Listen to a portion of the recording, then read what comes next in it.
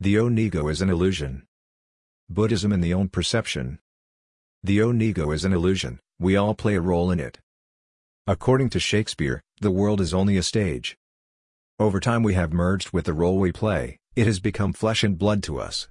We think we are the person from the role, but have we ever been that person? The task of a Chan, Zen, master is to peel off layer after layer of personality from other people, like an onion. How do we perceive ourselves? How do we perceive the world around us? Who is responsible for the way we perceive ourselves and our surroundings? Do we perceive, that is, do we honestly see how we and our environment are? I claim, no. We perceive the world and ourselves from our role, so nothing is true, there is no truth in our perception, only how we want to see it, so we see it. Our ego babbles before itself, so the perception has to be, our desires, hopes, expectations, needs and fears strike fully. We constantly develop our role, it grows together with our ego. We are disappointed when desires, hopes, expectations and needs are not satisfied, our fears seem to come true.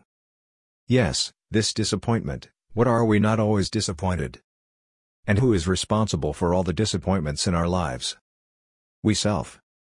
Our ego has developed desires, hopes, expectations and needs that seemingly cannot come true. We are inevitably disappointed because we do not accept life as it is, but constantly want events to happen as our ego parrots, according to the role. So we have produced all disappointments in our life ourselves, all problems are homemade, self-produced. It doesn't help to complain about problems, disappointments and failures to the gods.